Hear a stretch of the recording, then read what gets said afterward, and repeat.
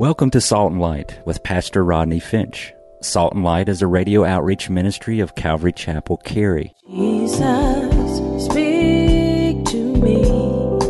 Open your word and reveal your heart to me.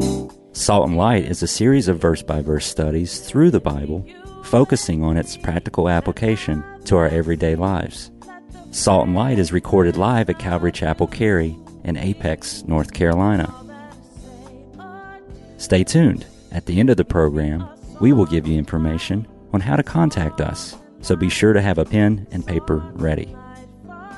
Today, Pastor Rodney will be teaching from the book of Exodus, chapter 23. So grab your Bibles and follow along. Now with today's teaching, here's Pastor Rodney.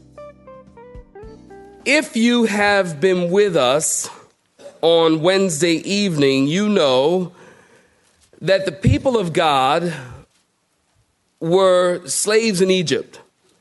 And of course, God told Moses, you know the story, you've seen the Prince of Egypt. God told Moses to go tell Pharaoh, let my people go. Pharaoh decided to let the people go finally after many plagues, 10 plagues.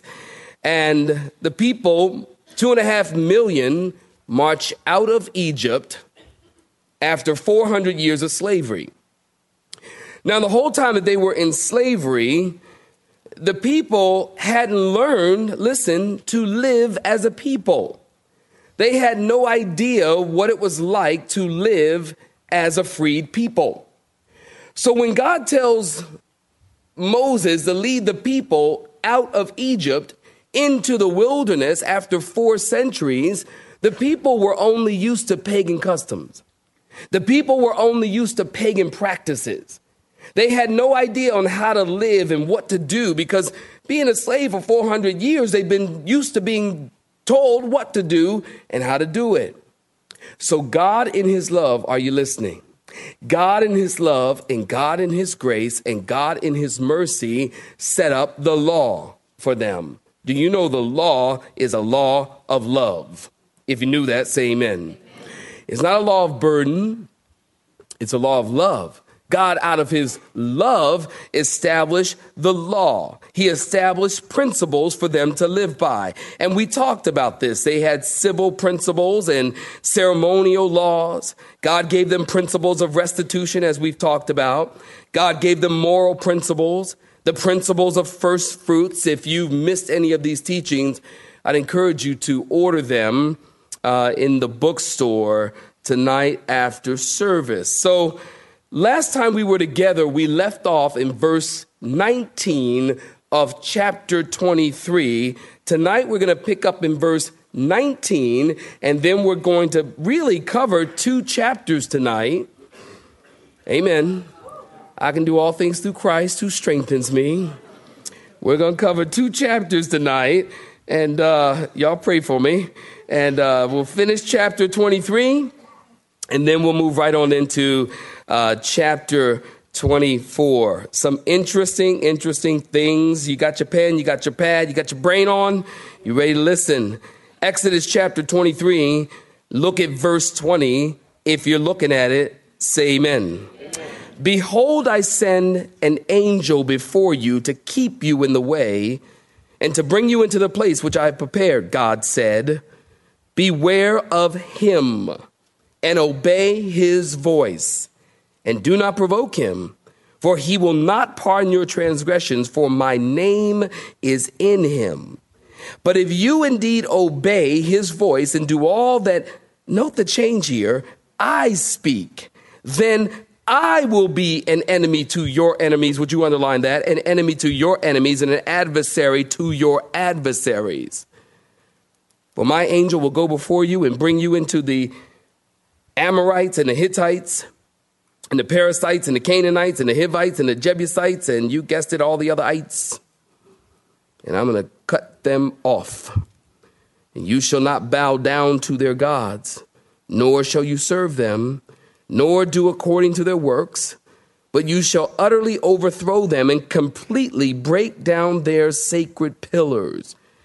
And so you shall serve the Lord your God, and he will bless your bread and your water. And I will take sickness from the midst of you, and no one shall miscarry, suffer miscarriage, or be barren in your land, and I will fulfill the number of your days. Saints, stop right there. Give me your attention. God says to his people in verse 20, behold, I send an angel before you. Now, you want to notice in your Bibles, and in the Hebrew language, actually, this word, this name, this title, angel, is in capital letters. Listen, whenever you see the word, the name angel, the title angel in capital letters, it's always referring to who, saints? Jesus. You got it. Notice it's the angel of the Lord. Now, we call this in theology and theological terminology, we call this a Christophany. A Christophany. That's an appearance of Jesus Christ in the Old Testament. He is the messenger of Yahweh. He's the angel of the Lord. In Joshua chapter 5, perhaps you're familiar with Joshua chapter 5, right about verse 13, Joshua comes into the plain of Jordan. You know the story? And we went through Joshua some time ago. Joshua comes into the plains of Jordan, and they celebrate the Passover, and they circumcise the boys for the first time after leaving the wilderness. Circumcision takes place. And so Joshua is a really interesting story. Joshua chapter 5, you look that up in your own time. But Joshua's out surveying the land and preparing for battle. And when he later, after, preparing for battle and surveying the land, he runs into the angel of the Lord, or the Bible also calls him the captain of the Lord of hosts. And it's Jesus. And Joshua sees him standing there with his sword drawn. And Joshua says, are you on the Lord's side or are you on the enemy's side? I love that question. Are you on the Lord's side? Are you on the enemy's side? I'm on the Lord's side. Joshua says, are you on the Lord's side? Because Joshua didn't know. Are you friend or are you foe? And the angel of the Lord said, neither. I'm not for you or against you. He said, I'm for Yahweh. Don't you love that? I'm for God. And then he told Joshua to take off his shoes because the place that he was standing was holy ground. Does that sound familiar? You remember that Yahweh said the same thing to Moses at the burning bush. So we see these pictures, and as you go through the Old Testament, are you listening? As you go through the Old Testament, we can see these appearances of Jesus Christ in the Old Testament. They're called a Christophany. So notice in your Bibles here, God says, I'm sending an angel before you to keep you in the way and to bring you in the place that I have prepared. I like that. Because again, the angel of the Lord is a picture of Jesus. And didn't Jesus tell us in John chapter 14 that he was going away to prepare a place for you? Doesn't that sound just like this? Well, notice in verse 21 in your Bibles, if you obey his voice and do all, did you note this? In verse 21 and 22, actually, if you obey his voice and do all that I speak. Did you note that? Please note that change from him to I. What does that tell us? That tells us that this is the same person as Father God Yahweh. The same person. Now, Jewish people have a really difficult time with this. I've talked to them about this. Jesus is God. Jesus is Yahweh. Yahweh is Jesus. Very, very interesting. And notice the Bible goes on to tell us that he will be an enemy to those who are your enemy and an adversary to those who are your adversary. Now, saints, listen, that is good news. I like that because it tells me that God is on my side. I like that because it tells me that we don't have to fight the enemy. Do you realize, listen to me close, we do not have to do battle with the devil. Y'all need to say amen. Folks be out there trying to take on Satan. What's wrong with you? We don't have to do battle with the devil. We don't always have to bind this and break that and loose this. If you know what I'm talking about, say amen. We don't have to bind this and break that and loose this and loose that and Satan, I come against you. And this is what people are doing nowadays. We don't have to do that. Listen, all you need to know, are you listening? All you need to know is this. My daddy is bigger than your daddy. Are you feeling me? My dad, I'm gonna wait. That's just good. That's all you need to know. It's almost like, we are told that we are to come to Christ, come into the kingdom as little children. And many aspects of being a child, you have to come to God. And just like little kids will say, my daddy can beat up your daddy. Even if their daddy is like a little scrawny, little wimpy, little small person. Kids, all kids think, especially boys, they all think their daddy is tough. And they think their daddy can beat your daddy no matter what. Kids, my daddy can beat your daddy. Well, listen, our daddy can beat the world, Satan. So we don't have to get into binding and loosing and breaking. And praise God for that. Because, honestly, sometimes, quite honestly, in my Christian life, I don't feel like binding nothing. I don't feel like loosening anything. I don't feel like breaking. I feel pretty broken. Somebody say amen. And we get in this thing where we got to do this and we have to do this and we have to do that and we've got to bind this. Listen, Jesus is the captain of the Lord of hosts. And Jesus can stand in the gap and do battle for us. Sometimes it's just good to just hide in him. I'll hide behind my daddy in a minute. I ain't ashamed. I'll hide before I'll be like, Jesus, get him. No. Because if we're obedient to the Lord, then he will fight for us. And he will fight our adversaries. God says in our text, this angel is going to go before you and make your way, notice, into the promised land. And did you notice this? And drive out the inhabitants of the land. You see that in verse 23? He's going to drive out the inhabitants. And then look at verse 24. And when you get into the land, God says, don't worship their God and don't do the things they do, but overthrow and tear down their altars. In other words, God is saying, listen, when you get into the land, God is saying, don't paganize me. Don't paganize me. Don't make altars or statues or images or anything to worship other than God. Because see, the pagan people, they had all kinds of statues and altars to worship on. And God says, don't get into, the image thing. Somebody asked me, how come we don't have a cross in the church?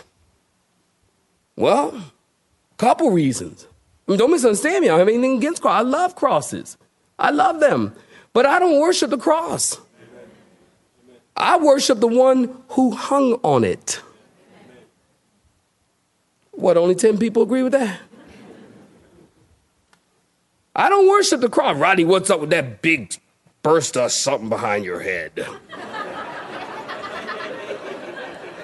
What's up with that thing? I'm not, where's the cross? Where's the cross? Listen, we don't worship images here.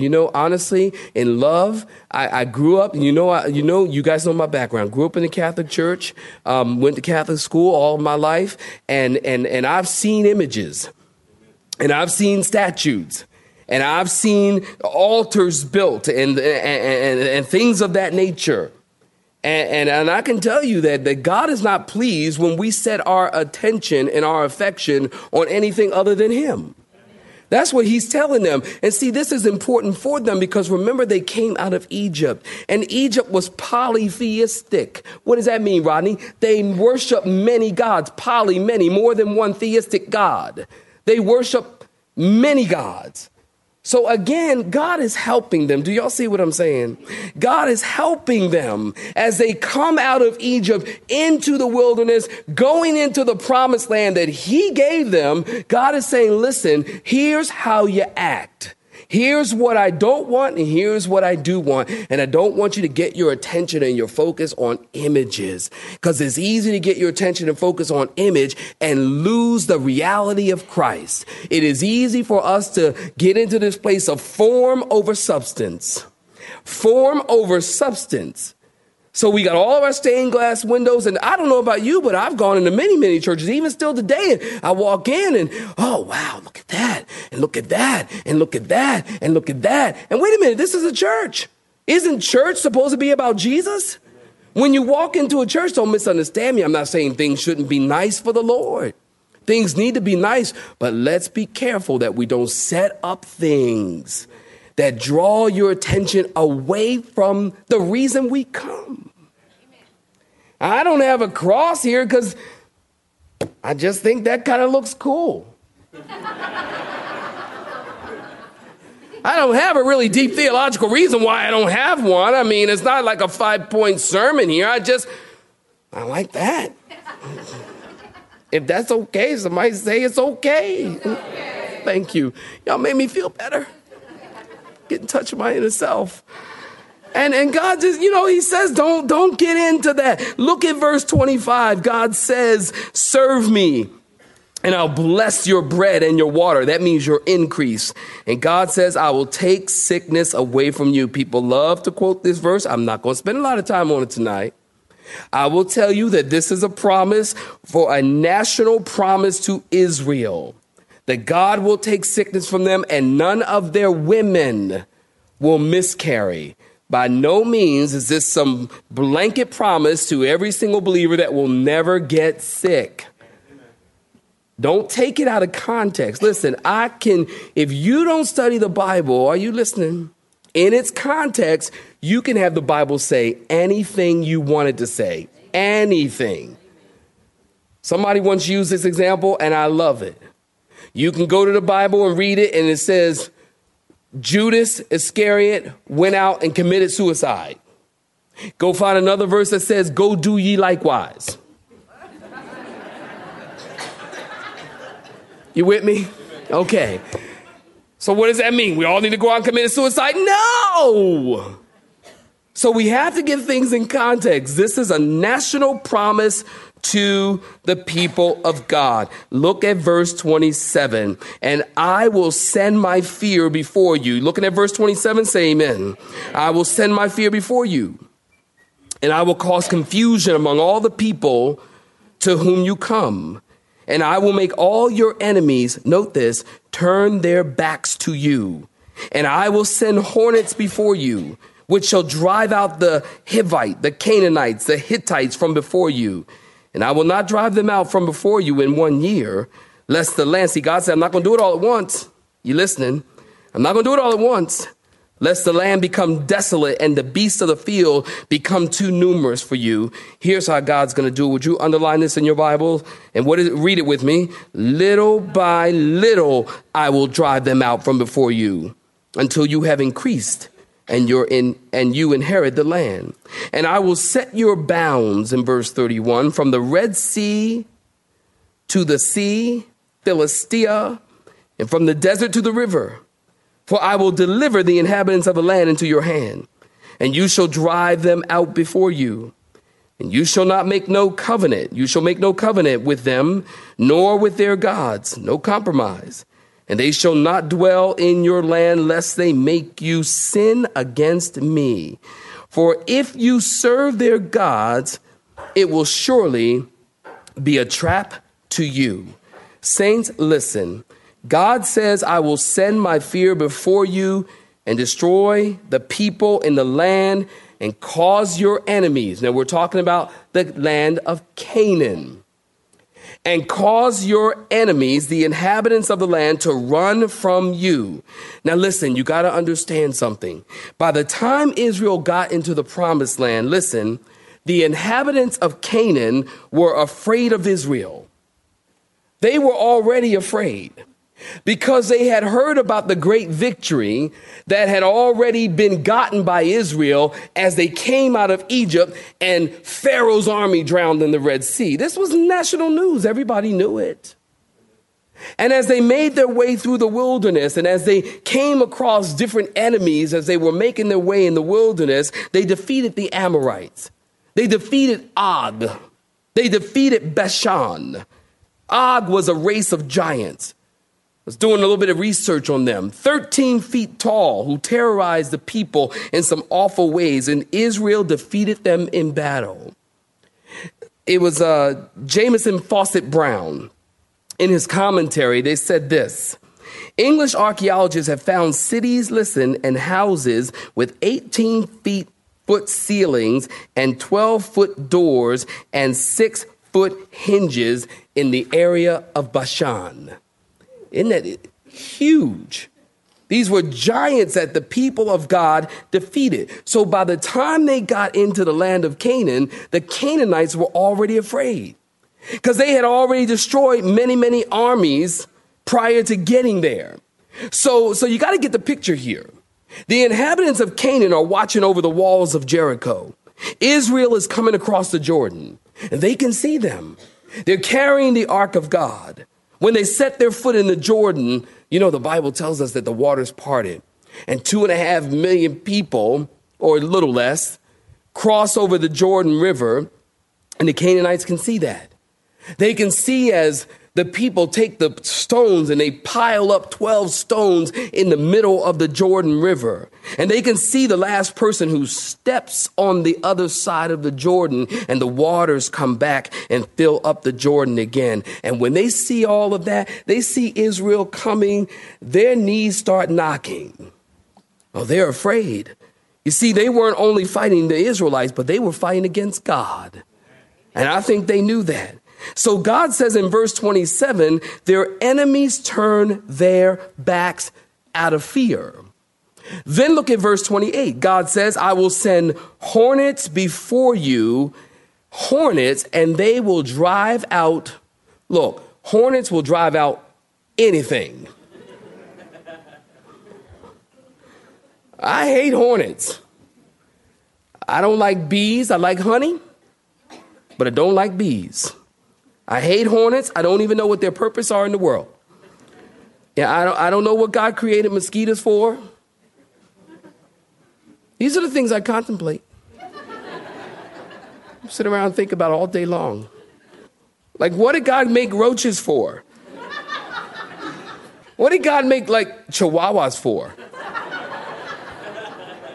I don't understand. I don't really get it. They must be a part of the fall of man. I don't know. Chihuahuas, I don't know. But I hate hornets, But I have to say that I love how God does things. Notice, who would have ever thought, are you getting this from this text? Who would have ever thought that God would bring deliverance with little bugs? You getting that? Who would have ever thought God would bring deliverance with hornets? God is saying, listen, I'm going to drive them out using means and methods you have never thought of. Saints, isn't that just like God?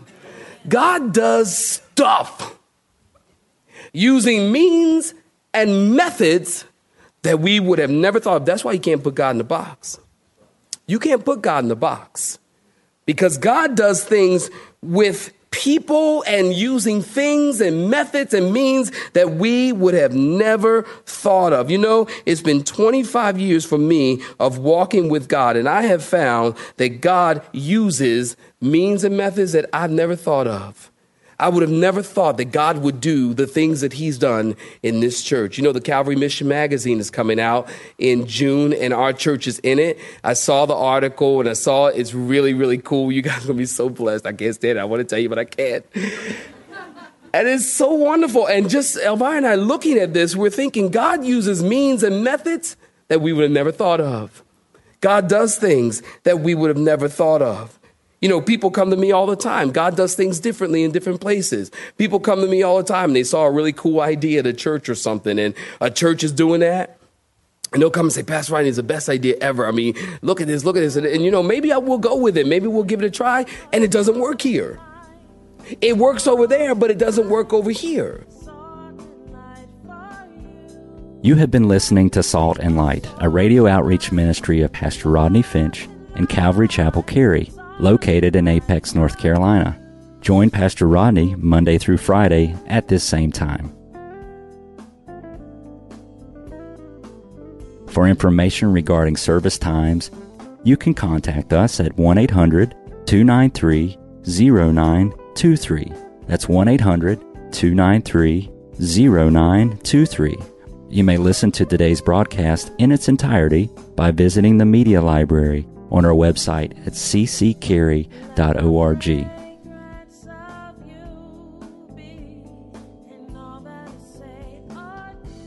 We would like to thank you for tuning in to Salt and Light and pray that you have been blessed. Until next time, may you be salt and light.